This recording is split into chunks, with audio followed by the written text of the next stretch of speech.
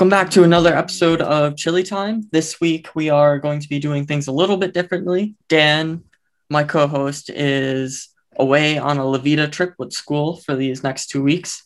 And basically what a Levita trip is, for those who don't know, is our school requires all incoming freshmen to choose between Levita and Discovery. And what that is before school starts, all incoming students will be brought to school, which Gordon campus, and then they all take a bus up to the Adirondacks, which is in New York. So they take a nice long 3.5-4 hour drive, and they go spend 2 weeks out in the woods, walking trails and doing devotionals and things along those lines. And they're there for 2 weeks without any internet, phones, anything like that. So that is where he is this week, and we're going to be doing things a little bit differently. This week, I have the honor of having my pastor from my home church be with us to tell his testimony, and I'm very grateful for this. And welcome to the show, Father Bill. Thank you. Thank you for inviting me, and thank you for speaking in church this morning. Thank you for inviting me to that. That was an honor. That was so fun. Well, I think people who've known you for many years enjoy the chance to hear you get up and speak and share what you've been doing recently. Yeah. So the reason why I have Father Bill on for today is because obviously I love hearing perspectives, and I absolutely love hearing testimonies. I think it's amazing to hear how God works in everybody's lives. So for these next 2 weeks, we're going to have Father Bill on for this week. All right, now I'm going to let you take the floor and tell me your journey. Okay, and I need to forewarn you, Jacob, my story is different. Okay. But it's my story. Yeah. And so I don't apologize for it. It's the way God chose to act in my life. Yeah. And there are 3 parts to it. The first and the last are related, but the middle one's critical to share that too. Okay. So when I was 14, I left my home in Mexico City and went to a boys' boarding school in Pennsylvania. To give you a mental picture of that, think of Hogwarts without the magic. That's kind of what it was like. There was 450, it was all boys, and we lived there. And a place called the Hill School, Pottstown, Pennsylvania. I liked it. I liked it enough that I volunteered to give tours to prospective students who came for an interview and a tour of the campus. One day in the early spring, I had just finished giving a tour, and I was walking back to my dorm. And on my right were the dorm buildings. On my left were the soccer fields. There were a lot of boys playing soccer there, screaming, making noise. And as I walked along, all of a sudden, it felt as if I was encased in a bubble. I could see people all around me, but I couldn't hear any sound. I could see the leaves in the trees moving around, but I could feel no breeze. And then as quickly as it came, boom, the bubble burst. And at the same time, I felt a huge surge of energy inside me. And one word came to my brain: servant, servant. I had no idea what it meant, but I was so excited about the experience. That night, I called my parents back in Mexico City. And I said, you won't believe this experience I had. And I described it to them. And without me, batting an eyelash, my dad said, oh, well, what you want to go into is the hotel and restaurant business. Oh, well, that wasn't what I thought. But my dad seemed so clear. Okay. So this was the end of my freshman year. From then on, my parents told everyone I was going to go into hotel management. I actually worked in a hotel in Mexico. And my college undergraduate work is a degree in business in hotel and restaurant management. I worked for a while at Ramada Inns, worked for Howard Johnson's, but it became clear that was not where I needed to be. But I'll come back to that. Quick question, timeline wise. You say fresh as a freshman. Do you mean high school or college? Oh, okay. Okay. Yeah. So just the boarding just school wanted is to all clarify. high school. All right. Yeah. The first two experiences take place in high school. Okay. Growing up in Mexico, there are not a lot of blonde, blue-eyed Episcopalians in Mexico. My family came originally from Germany. Both my grandmothers from the US. I was raised in Mexico, so I'm a bit of three different cultures. Because of that, I never felt like I really fit in. I was never part of the in-group. If I was with a group of boys and they were going to, say, play a softball game, they would pick teams, and then I was always the last one to be picked. And one captain would say to the other one, I got him last time, you got to take him this time. So part of me really wanted someday to be part of an in-group. When I went off to boarding school, I became friends with some guys who, I don't know how others saw them, but they thought they were part of an in-group in school. And so I hung out with them. It gave me an identity. This was the late 60s.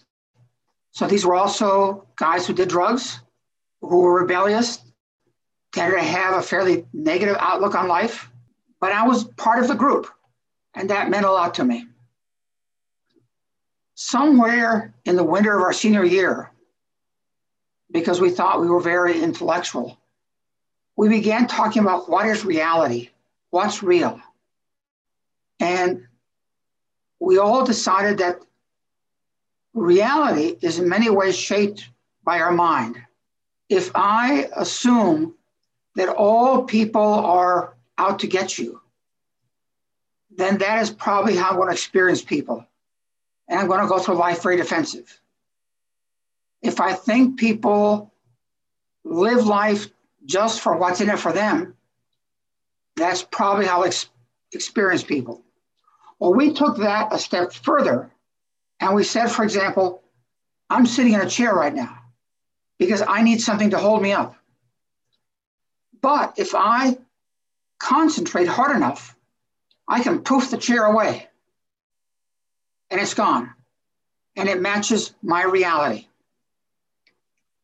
Well, we took that thinking and decided, this is the Vietnam War, rebellions taking place everywhere.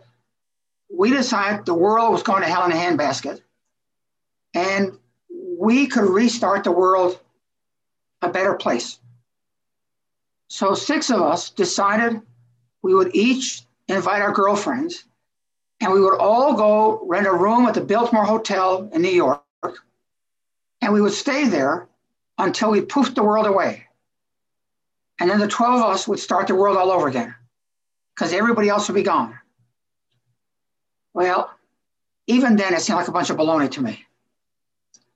But what that conversation did is it kind of triggered something inside of me.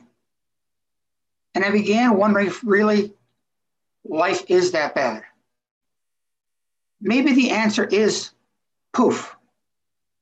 But poof for me became committing suicide. And I kind of spiraled down into depression, got to a point where I decided how I would take my life, how I would tell people I was going to do it. I just hadn't decided when. So this was all going on in my life. And then one night, early spring, and now this was my senior year, I had a dream. I think it was a dream, maybe it was a vision, I don't know, but it was very real. I saw myself walking on top of a flat mountaintop, the kind you see out west, a mesa mountaintop. Behind me, everything was pitch black. It was dark. In front of me, I was walking right toward the edge. And when I stood on the brink there, looking down, there was just kind of a dark red light there. And then I became aware that there was someone next to me. I can't tell you if that was Jesus, if it was an angel. All I knew is that it was a good being who was interested in my well-being. And I understood that this is where I was going with my life. And I had a choice to make. Either take one step off the edge into the red abyss and my life was done, or I could turn around and behind me there was nothing but darkness. Walk into the darkness and start life anew. And I understood somehow that to turn around meant I needed to sever ties with my classmates who've been my friends for the last 4 years. People who in many ways defined who I was. And I stood there for what seemed like ages. And I finally decided that there's more to life than I'd experienced yet. And I would say yes to life. And I would be willing to cut ties with my friends, which meant I wouldn't know who I was or who my friends were. But it was worth a risk. So I turned around, and because it was dark, I began slowly walking to the darkness. With each step I took, it got lighter and lighter. And then around me, where I expected to see desert rocks, it was lush vegetation, all sorts of plants. And as the sun came up over the horizon, there was suddenly this incredible symphonic music that filled my bones. And I popped out of bed. I've never felt so alive in my whole life. And it was good to be alive. The next morning when I showered, it felt like I was rubbing years of gunk off my body. I thought it was sort of scales that just came off me. On the way to breakfast that morning, I saw classmates that I had ignored for 4 years because they weren't part of my little group. And I talked to them. I discovered they were interesting human beings. We'd taken the school roster and crossed them off and decided they weren't worth being alive. In fact, they were very much worth being alive. I decided that day that I had a deep hunger to know God, to follow God's way, to commit myself to follow the one who is the way, the truth, and the life. I had no idea what that meant, but I knew that day was day one in a new life for me. And that began an incredible journey, because that was about 50 years ago. In college, I became very involved with the campus ministry, began learning, just kind of absorbing anything I could learn. One day in the spring, I was sitting in a lecture at a class in the hotel school. And all of a sudden, this is the third experience, I felt like I was in a bubble. I could see the professor speaking, his mouth opening, but I couldn't hear a word he was saying. I could sense my classmates around me moving around, but I couldn't hear anything. And then the bubble popped. And again, that surge of energy within me. But this time, the word that came to me wasn't servant, it was priest. And I could hardly wait for class to be over. When it was over, I jumped up, I ran out, went across campus. It was noon, and that day they had a service, a Eucharist at noon. So I ran to the campus chaplain. I said, Father McKenzie, I know what I've got to do with my life. He said, oh, what? I said, I've got to be a priest. And he looked at me and said, yeah, go light the candles, which at the time was a real bummer. In fact, was probably the best answer he could have given me, because I need to spend the next several years testing whether that really was God speaking to me or just a bad breakfast that day. Did I have what it took to then go on to seminary sometime and be a pastor in a church? I think the answer was yes. But again, that's part of a whole long journey. But those experiences were absolutely pivotal in my lives. Times when everything turned around and I took a new direction. So let me stop right there. Any questions? Anything you want me to clarify? I do have a question, actually. So I kind of want to ask you to dive into more depth of these bubble experiences, because they all sound similar. So I'm kind of curious, do you think, so you had the bubble experience twice and you had the other experience in between there. Do you think those like experiences felt similar to each other? Well, the first and the third were almost identical. The only difference was where it took place and the word that came to my mind. I need to tell you, when I told my parents I felt called to be a priest, they were not amused. That was not their dream for their son. They were really psyched about my going in the hotel business. Maybe they wanted me to comp them rooms or something. I don't know. But the other experience was very different. I felt more, you know, the story of Christmas Carol with Ebenezer Scrooge? Yeah. That's what it felt like. I felt like I had one night where everything in my life got turned upside down. And just as Ebenezer Scrooge wakes up and is excited to know he didn't miss Christmas, and he changes completely, that's what I felt. Yeah. When you first said that, that's the first thing that came to mind was that. But I figured I'd wait it out a little bit. But yeah, definitely. I got the Christmas Carol, I'd say vibe. I guess that's the word to use there. Yep. But that's amazing. It's another thing, that first thing that came to mind was a new beginning. And yep. It's exactly what came to mind. And I think to prepare me for what lay ahead and what God was calling me to do, there needed to be some healing. Like a lot of people, I had some wounds and scars. For example, I grew up with an alcoholic father. My dad drank a lot when I was a young kid. In fact, his drinking got to the point that he could not get out of bed in the morning without first having a drink. And he kept the bottle on his nightstand. By the time I was 9, my dad was sober. He never had a drink for the rest of his life. But I remember vividly, my brother and I would look out the window and decide whether it was good daddy or bad daddy who was coming home.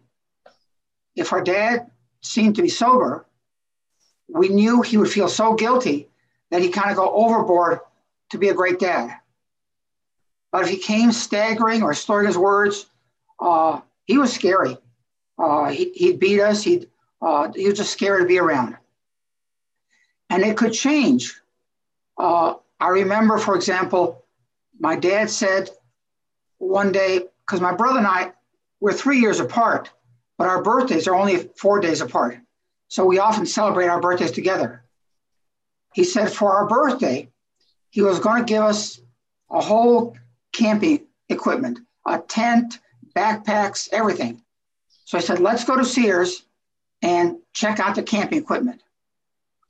On the way, we stopped at a restaurant where the servers would come up to the car, kind of like Sonic, except that they served drinks. And so my brother and I got a bowl of maraschino cherries. My dad got 6 old fashions, and he downed them all on our way to Sears. By the time we got to Sears, he was kind of staggering, and they had a tent display, and he said, "I'm going to check this out," and crawled in and passed out. The sales clerk then started screaming at me and said, "Get him out of here, get him out of here." And I was desperately trying to wake my dad. He was out cold. So they asked me for my home phone number. I don't know how I remembered it, but I did. My grandmother came. They took my dad away. They took us home. But that kind of stayed with me. Not too long after that, my dad came home from work late one night. And instead of going down our driveway, he accidentally put the car in reverse, went across the street into our neighbor's house, and passed out. And my mom and a woman who lived with us carried him into the house, laid him out on the sofa. And I think I was 4 at the time. But I remember standing outside the living room. My mom was sitting with my dad, just crying and crying. And I'm thinking, I'm the eldest son here. I've got to fix this. So in my brain, I thought, maybe what I'll do is I'll go to the kitchen and get a big knife and I'll kill Daddy. That way, Mommy will stop crying and she'll love me. Okay, I never did that. I never told anybody about that. Years later, my wife and I were at a conference at a Benedictine Abbey in Pecos, New York. And they were traditional monastery, but also very committed to the work of the Holy Spirit. And they had a strong healing ministry there. And after being there all week, we had a chance in a large room setting to meet one-on-one with one of the monks who would pray for us for healing. And when it was my turn, I went up to one of the monks and he said, "What would you like me to pray for?" He said, I said, "I'd like to forgive my dad." He said, "Okay." So he just had me relax, close my eyes. And he said, "Let's just start. Picture the most relaxing place you've ever been. Just try to see that in your mind." Well, for me, we used to vacation at a resort in Acapulco in Mexico. And I used to just swim around the ocean there and look down at the fish below me. And that's what I was picturing, just kind of floating on the ocean floor, look at the fish there. And he said, "Keep that relaxed atmosphere. Now picture Jesus near you." Well, I knew that not far from that place where I was imagining, at the seashore, there was actually a statue of the Virgin Mary. So I just pictured that being Jesus. And he said, "Now just tell Jesus whatever you want to say." And before I could say any word, I realized that while I wasn't completely relaxed, my right hand was clenched in a fist. It was tight. And the figure of Jesus came towards me, didn't say a word. He just held out his hand. And I realized then that in my mind, what I was clutching in my right hand was that big kitchen knife I talked about taking when I was 4 years old. And I understood Jesus was saying, "If you're ready, give it to me." And so I held out, opened my hand, let go. And in letting go of that knife, that also brought about a new healing in my relationship between my dad and for me. So there were other experiences like that where I needed to be healed. That was all part of God's journey with me that began with that dream when I was a senior in high school. Wow. So that's a bit of my story, my testimony. Yeah. Thank you for sharing that. So That was roundabouts how many years ago now? Which one?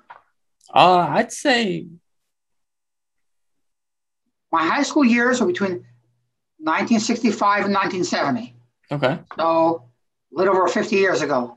Yeah. The experience at the monastery was probably about 30 years ago. Okay. I was a pastor at church then. Yeah. Both my children were born. Okay. So my question now is, where would you say your faith is now? I would call it Vesper time. Vesper are the monastic prayers of the evening. I'm 70 years old. There's more to look back to in the rearview mirror than there is to look forward to, at least in this life. So it's more of tying up loose ends, deepening my relationship, being ready for the next life, whatever God has prepared. Yeah. I'm not ready to check out yet. Yeah. Yeah. At 70, you think more about, I'm getting older. Yeah. That's understandable. Also, I pray differently. Okay. I would say younger, my prayers are more formal. I mean, I read scripture, read reflections every day, pray, to begin the day, to end the day. But also, I find I'm closest to God when I pray while walking. And I'm fortunate where I live. There's some woods nearby with some wonderful trails there. I can go off on an hour walk and just do a lot of reflecting, praying, and just time alone with God. I've learned for me that works better than either kneeling in a church or praying in my quiet room. Life's a journey of faith, and that is part of my prayer. Yeah. I also find walking as a great time to pray as well. We had a few episodes ago an entire episode dedicated to prayer, talking about what it is and how people pray themselves and like the different ways to pray. And I brought up that walking and prayer is probably my go-to way to pray on the way to do something. It's I put this in quotes, it's the easiest way to pray, but really what we came down to is praying is just a conversation with God. So there's another light of there's not an easiest way to pray. It's just talking to God. But I do agree there of walking and prayer is it's a good way of praying. And I'm always looking for new ways to stimulate my walk with the Lord. About a year ago, I joined a group called Ignatian Volunteer Corps. It's mostly Roman Catholics, but they're people who do volunteer work in the community to serve the community, but they also, their life is immersed in the spirituality of St. Ignatius. So you told us your story. You gave us of where you're at now. I'll answer a question you didn't ask. Okay. But one thing I learned early on is that, Scripture says, "My ways are not your ways," says the Lord. We need to be open to letting God surprise us. When I was in college, I was very much in love with a girl I met in Mexico, and then her family moved to Phoenix. I made a lot of trips from Denver to Phoenix. I proposed. We planned on getting married. But we were young, and she then, after I gave her the ring, she was dating a couple other guys. And to me, that wasn't what it meant to be engaged. So we broke it off. And you break a relationship like that, it's painful. A few years later, I met somebody else. She was the first person who just kind of really almost pursued me. I thought I was madly in love. I asked her if she wanted to marry me, and she said, nope, she met somebody else. So I didn't get married. I wasn't sure I'd find anybody. I went through, after college, I worked in the hotel business for a while. Then I went to seminary. My last year in seminary, I did an internship at a church in Littleton, Colorado. And the senior warden's daughter was very quiet and shy. But when I came for a visit once to meet with the bishop and stuff, she picked me up at the airport. I was told she requested to go get me. Turns out she was told nobody was available. Would you please go do it since her dad was senior warden? Anyway, we kind of hit it off. So we wrote back and forth. And then a few months later, I had another trip to Denver. I asked her if she wanted to go and have dinner with me. This was in March. So she agreed. It is hard to imagine a date going worse than it went. She didn't like the restaurant I took her to. I mean, for me, looking at the menu was looking at dozens of choices and narrowing it down. For her, it was like looking for a needle in a haystack. What's the one thing I can eat here? Because she hated all the food. We got early to the movie, and she was embarrassed by my conversation. She was glad the movie started. When we got back home, I thought, well, it went okay. I'll give her a kiss. She made sure the car door was between us, so there's no kissing going on. So I figured, well, that was a dead end there. The next night, this was during Lent, she had taken on doing evening prayer every day. And that night, a verse of the psalm leapt out at her. What that verse said to her was, God knows you better than you know yourself. And God was saying, give Bill another chance. And she felt like it would be okay if I would ever ask her out again. A few days later, I was still in Denver, and I was reading a book by a Christian author called Madeleine L'Engle. She's probably best known for a book, The Wrinkle in Time. But this book was called The Love Letters. And at the very end, the main character makes a point that we need to love people for who they are, not who we want them to be. And I had a sense that God was saying to me, Bill, I know you better than you know yourself. Give Barbara another chance.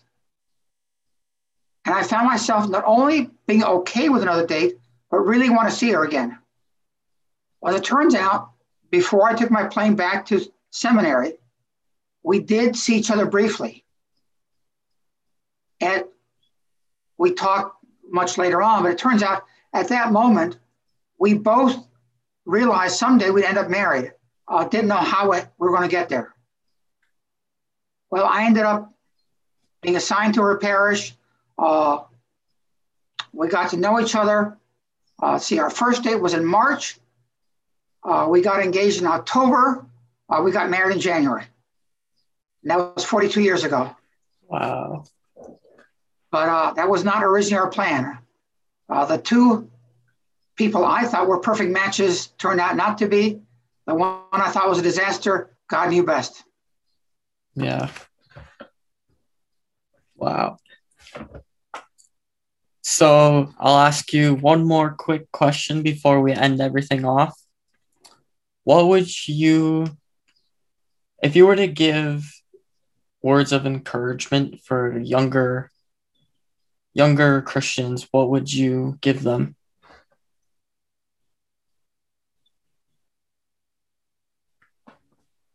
I'll share the one piece from Scripture that has made all the difference for me. After Jesus is risen from the dead, he appears to the disciples by the Sea of Galilee. And he takes Peter aside, Peter, who denied Jesus 3 times. And he asks him, Peter, do you love me? And Peter says, yeah, I love you. And then Jesus asks the second time, Peter, do you love me? And Peter says, yes, I love you.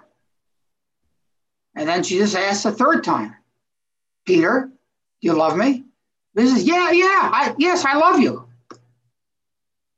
Kind of like 3 times he says, I love you, to make up for the 3 times he denied him. And then Jesus says, today you walk where you will. You go wherever you want. But a day will come when another will bind you and take you where you would rather not go. And then John says, this was to describe how Peter was to glorify Jesus, glorify God.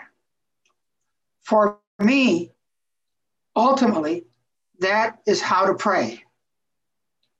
Whether I'm using written prayers, my own prayers, prayer language, whatever, when all is done and said, I pray with my hands outstretched. Let God bind me and take me to places, situations, circumstances I've never chosen on my own. And so I guess my advice would be, whatever your background, whatever you believe, dare to stretch out your hands and let a higher power, which I believe is God, we know in Jesus, lead you and take you on an incredible journey. Yeah, thank you for that. That's really needed to hear a lot. Thank you for sharing your testimony, your story. Thank you for inviting me. I'll say it every time I have someone on, but I love listening to testimonies. I love listening how God works in our lives, because he works in some amazing ways, and it's so amazing to hear how he does it. Absolutely. So thank you again for coming on the show. Yeah, and thank you for listening, those who are listening. If you have any ideas or things you want for Dan and I to touch on when he gets back, let us know. And also, the podcast is now officially on Spotify. That was a long process, but I figured it out. The podcast is officially on Spotify, as well as YouTube, as it has been. So you have now 2 options of places to listen to. And have a great rest of your week. You're halfway through the week. It's Wednesday. Happy Wednesday.